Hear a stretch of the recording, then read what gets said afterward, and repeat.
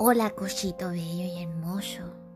El niño más precioso de todos los niños y querubines renacentistas.